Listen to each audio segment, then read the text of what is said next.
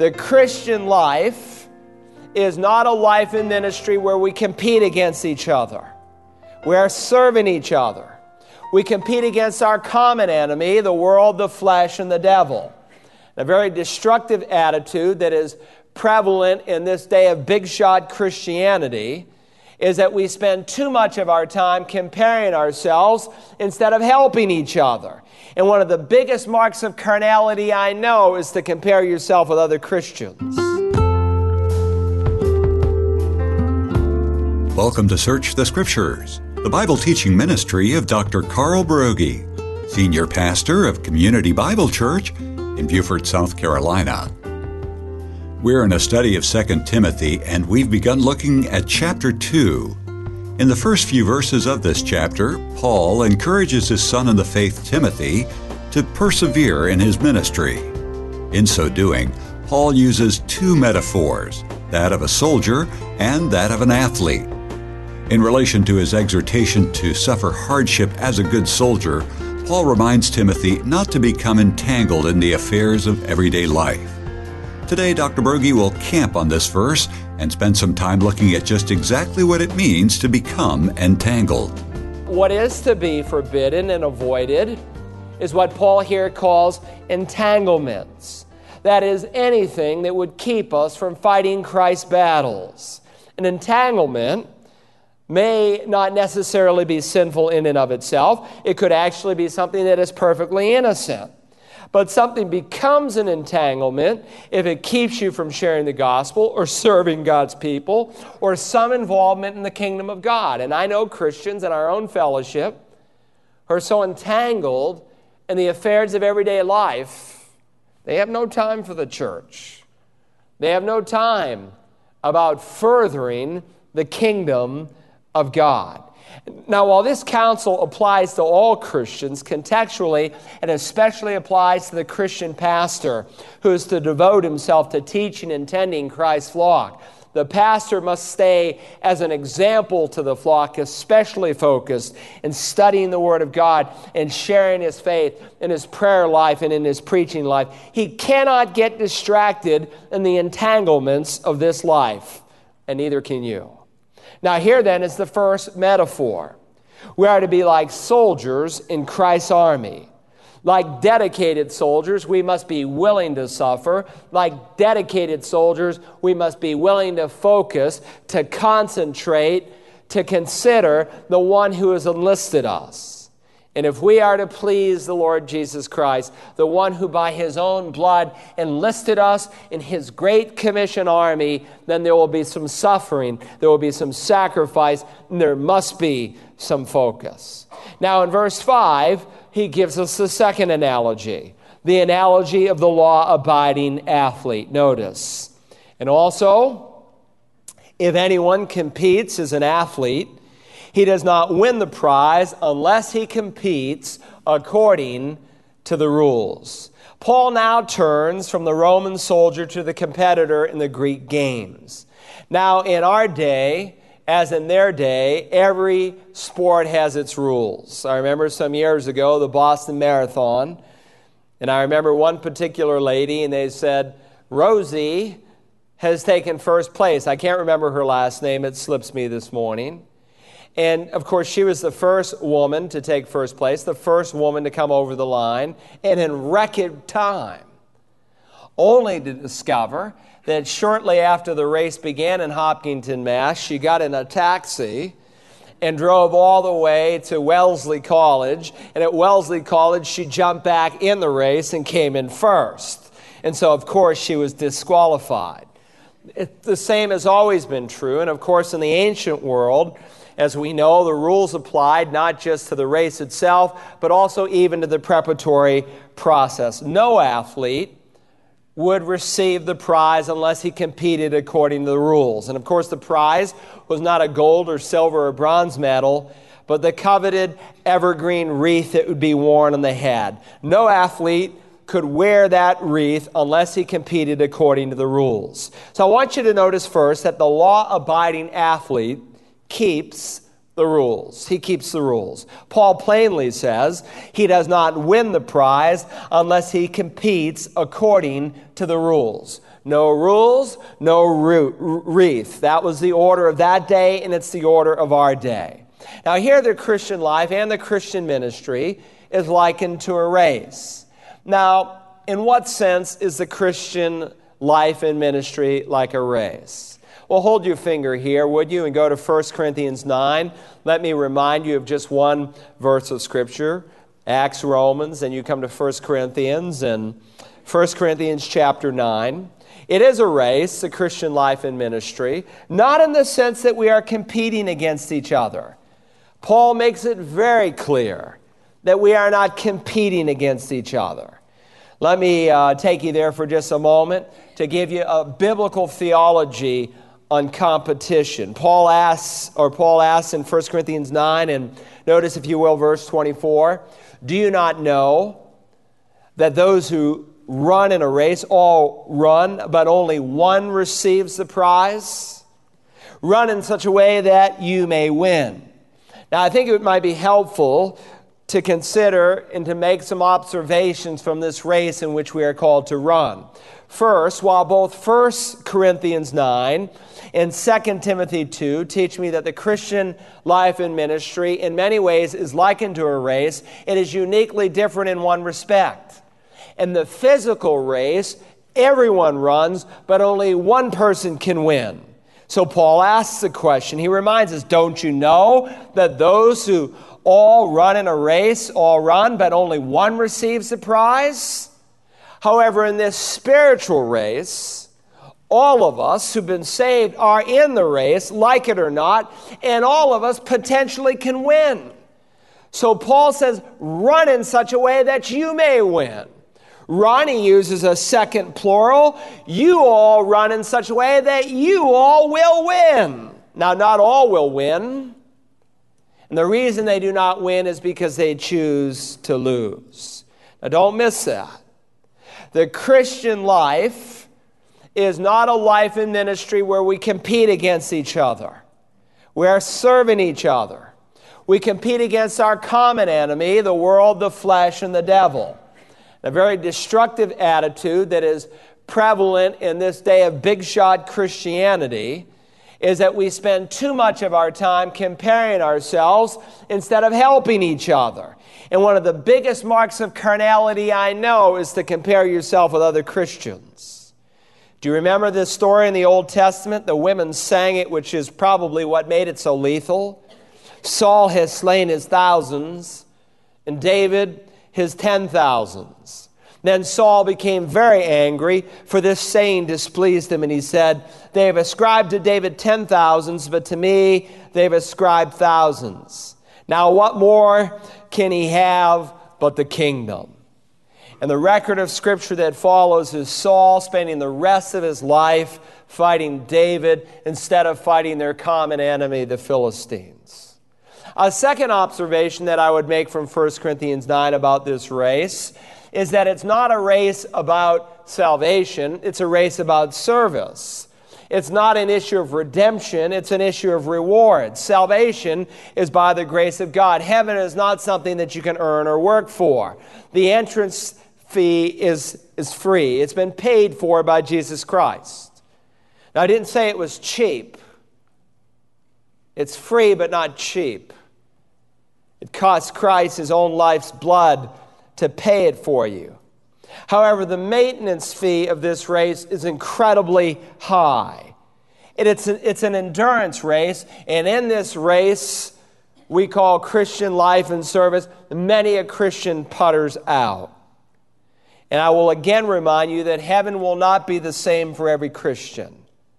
Some Christian will have a greater reward throughout all of eternity because of their faithfulness to Jesus Christ, to run the race well while here on earth. Now, there's a third observation that we need to make if a person is going to win, and that is he must have a winner's mentality. Now, I'm not talking about the power of positive thinking. That whole mindset is rooted in the flesh, and that doctrine that is so prevalent today comes from the pit of hell, not from Holy Scripture. Now, that's another sermon in itself. But what I'm talking about here are the preparations that we are to take and the power of God that has been promised us so that we can run this race successfully. Remember who it is that we are running for, who it is that has called us to run this race. And when our minds are filled with this person, the Lord Jesus Christ, then we will understand something about the power that he provides. Jot down a few of these promises, would you? We live in a day where Christians are victims, where we have psycho-heresy on every corner. When you mix psychology with the Bible, you have psycho-heresy. And so we have these Christians who say, I'm crippled. I've been wounded from my mother's womb. I will never be a healthy and whole person. Sheer nonsense and folly. God said in Philippians 4, I can do all things through him who strengthens me. He echoed the same truth in 1 Corinthians 15:57. But thanks be to God who gives us the victory through our Lord Jesus Christ. Likewise in 2 Corinthians 2. But thanks be to God who always leads us in his triumph in Christ and manifests through us the sweet aroma of the knowledge of him in every place. There are two kinds of people in the Christian world. Those who say I can and those who say I can't. And they're both right, and the difference is the author and perfecter of our faith, Jesus Christ. You cannot do it in yourself, but in Christ you can do everything. So Paul reminds us here in our text, if anyone competes as an athlete, he does not win the prize unless he competes according to the rules. The competition he is referring to is not against each other, but the strenuous discipline of training and carrying out the Christian ministry. Our competition is against the world, the flesh, and the devil, against the entanglements of this world system, the lures that it offers you, against the lies and the temptations that sin will satisfy from the evil one, and against your own fallen, sinful nature. So clearly the race is not against each other, but it involves a strenuous discipline running according to the rules. I've run most of my life. It started in kindergarten. Used to walk a mile to school. It was literally a whole mile to get there in kindergarten. Walked it. I came home at lunch. First grade, went there, came home at lunch, went back in the afternoon, and came home again. So that was 4 miles every day, and I realized, and it was uphill both ways, you know that, of course. And I realized that I'd much rather get home fast, so I ran it. And I ran through high school, and I ran through college, and I ran 5 miles yesterday, and I didn't feel like running. I'd been in my study for 10 hours. I was mentally exhausted, but I needed to clear my head, and so I went running. It was hot. It was strenuous. It was humid, and it involved labor.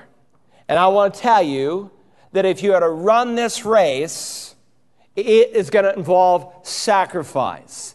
There is no easy, no cheap way in which to serve God. Hold your finger here, would you, and go to Hebrews chapter 12. Hebrews 12. I want you to see that if we are to run this race according to the rules, if we are to run this race lawfully, then we must avoid the sin and entanglements of this life. The writer of the Hebrews uses a very similar analogy. Hebrews 11, 12, and 13 form a trilogy of chapters in the Bible. In Hebrews 11, you have illustrations. In Hebrews 12, you have an exhortation. In Hebrews 13, you have the application. Hebrews 11 is the faith chapter. It illustrates from the Old Testament all about faith, what it is, how to get it, how to use it, and how to please God with it, because without faith, you'll never please Him. Chapter 12 is the hope chapter. He offers us some strong hope and encouragement that we can run the race of faith that the Old Testament saints did. In fact, we can run it better because he's already taught that we are recipients of a new covenant. And chapter 3 is the love chapter. It describes how we are to run this race in the context of a local church, the body of Christ, and so how we treat one another. We read in Hebrews 12 and verse 1, "Therefore, since we have so great a cloud of witnesses surrounding us," and of course, contextually, the cloud of witnesses are not those dead loved ones who have gone on and are watching us from heaven. That would make heaven like hell. That is a moronic interpretation, and it totally ignores the context.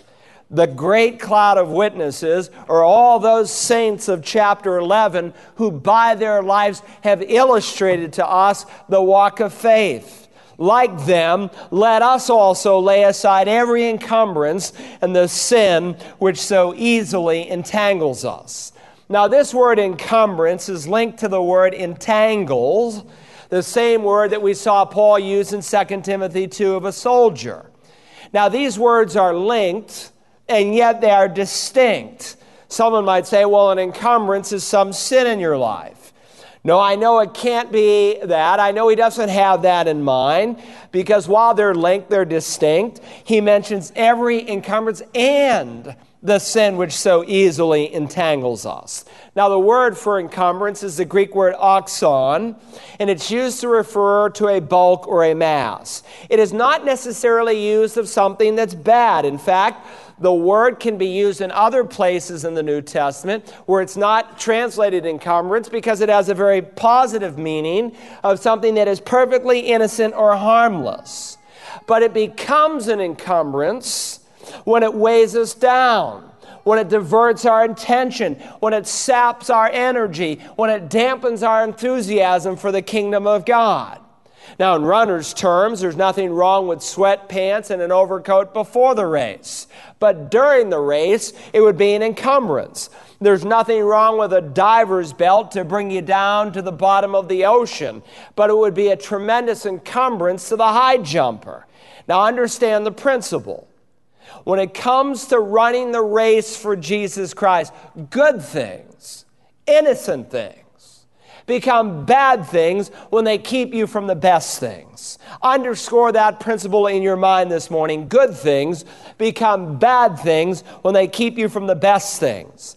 And some things can become very heavy weights when they take your focus and passion and energy away from our Lord and Savior in His work. Now, you might have a relationship that is pure and harmless, but if it keeps you from fulfilling what God has called you to do, then it has become an anchor, a drag, and a weight. There may be some legitimate pleasures and recreations in your life, but they are weights when they keep you from running the race. Now, there's nothing necessarily wrong, say, with watching a God-honoring television program, though they are very hard to find today. But many of you spend far more time watching television than you do in the Word of God. Television has become an anchor, a drag, a weight in your life because you watch it until your brain is the size of a pea and your eyes are the size of coconuts. Do you remember what Paul said in 1 Corinthians 6? All things are lawful for me, but not all things are profitable. All things are lawful for me, but I will not be mastered by anything. Paul is reminding us that there are certain things in this life that are lawful, they are permissible, they are not necessarily evil, but they are not always profitable because they are an encumbrance. There are certain weights that the athlete must lay aside. May not necessarily be bad for other people, but it's bad for the athlete. And so I want to encourage you to honestly ask yourself, as I often ask myself, are there legitimate, lawful things in my life that are keeping me from doing all that God has planned for me to do in this we call the Christian life? It might be a particular relationship. It might be some hobby. It might be some recreational sport. It might be your golf game. It might be your boat. It could be any number of things that are not necessarily bad and evil on themselves, but you have to do that honest analysis before God. And if the Lord reveals to you that there is something that is keeping you from maximizing your life for Jesus Christ, then you need to shed that encumbrance. Remember, You want to run according to the rules. Now, the Christian who is to train well must consider carefully encumbrances that may come upon our life. Now, the Greek word that he also uses in addition to encumbrance is the word entangles. And he uses it as well in our passage in 2 Timothy 2. And it speaks of something in the New Testament that trips you up. While weights may slow you down, entanglements, always connected with sin, will trip you up. If you want to be the kind of spiritual athlete that God will have you to be, then you need to lay aside every entanglement. You need to tie your spiritual shoelaces tight. You need to put aside every sin. Now, it is true, back in Hebrews, if you bring me up that slide, that the article is accompanied here, the sin, which so easily entangles you. And very often, most of the time when the article is used in the Greek New Testament, it's referring to something specific, but not always. Sometimes it can be used in a generic sense, and it appears to be used in that case because he uses, the author, the apostle, the first person pronoun, the sin that so easily entangles us. But there is typically a sin, the sin in a person's life that is at the root of all sins. And as we pursue the course that God has set for us, we need to be sensitive not to tolerate encumbrances, and certainly not to get entangled in sin. Can you say this morning that there is no unconfessed, no unrepented sin in my life? You had better learn to treat sin as sin would treat you. You must be merciless with sin because sin will be merciless with you. Do you remember what our Lord said in the Sermon on the Mount? He taught us how to keep from being entangled in sin. Let me pick it up in verse 27 so you can get the flow. You've heard that it was said, Matthew 5:27, you shall not commit adultery, but I say to you that everyone who looks on a woman to lust for her has committed adultery with her already in his heart. And if your eye makes you stumble, tear it out and throw it from you. For it is better that one of the parts of your body perish than for your whole body to be thrown into hell. And if your right hand makes you stumble, cut it off and throw it from you. For it is better for you that one of the parts of your body perish than for your whole body to go into hell. Now, on the surface, it seems rather dramatic to pluck out an eye or to cut off a hand, but Jesus wants us to treat sin as sin would treat us. Now, unfortunately, there have been Christian people through the centuries whose zeal have exceeded their wisdom. Origen of Alexander, for instance, literally, in the hope of living a purer life, plucked out his right eye. But these dramatic figures of speech that our Lord uses do not speak of mutilation, they speak of mortification. They speak of dying to self. If you pluck out the right eye, you still have the left eye to contend with. If you cut off the right hand, you still have the left hand in which to execute the temptation. Jesus is simply teaching that the eye cannot be the inlet into sin, and the hand cannot be the executor of the temptation, and so you must deal with them ruthlessly. If your eye causes you to stumble, pluck it out. That is to say, don't look at it. Don't focus on the temptation. If you are to deal with temptation, sometimes in the spiritual realm, you must act in the physical realm as a blind man would. You must choose not to look at it. You must choose not to see it. And if your hand or your foot, which Jesus will add in Matthew chapter 18 in dealing with different kinds of temptation there, if your hand or your foot causes you to sin, because temptation certainly can come through the hands by the things that you do, and temptation certainly can come through the feet by the places that you visit, then don't do it. Don't go there. Live as if you had no hands. Live as if you had no feet. In other words, you are not to feed your lower sinful nature. The exact same counsel was put in one verse in Paul's words in Romans 13:14. But put on the Lord Jesus Christ and make no provision for the flesh, that is the sin nature, in regards to its lusts. Of course, if all a person ever does, as Galatians 5 affirms, if all they ever do is feed the lower nature, if that is the pattern of their life, then they have strong and certain assurance that they've never had a birth from above. But understand, in reference to God's people, the curse at the start of this new millennium is half-hearted Christianity. And casual, half-hearted devotion to Jesus Christ is an insult to God. Unfortunately, many Christians, though, have yielded to sin. They've made peace with sin. They've come to the place where they said, well, no one is perfect.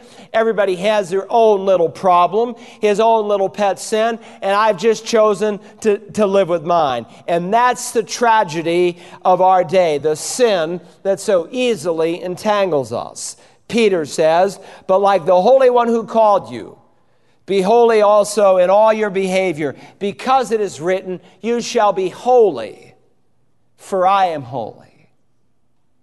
I am so thankful to Dr. Bill Bright for the personal encouragement he gave me in my early years, in challenging me, in calling me to live holy.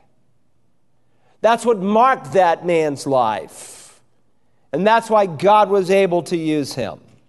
And that's the kind of determination that Jesus Christ is calling for, that Peter writes about, that the writer to the Hebrews mentions when he asks us to lay aside the sin that so easily entangles us, and that Paul in our text of Scripture refers to when he says you must run according to the rules. You cannot make peace with the entanglements of this life because your sin will trip you up. You cannot hold to the encumbrances of this world because the world will weigh you down. No, very often the only difference between a sincere, devoted, godly, happy, joyous, Spirit-filled Christian and a defeated, weak, and struggling Christian is whether or not they are willing, like an athlete, to run according to the rules. As Pastor Carl mentioned, today's message, Laboring for Christ, is available by calling Search the Scriptures at 877-787-7478 and requesting message 2TM3.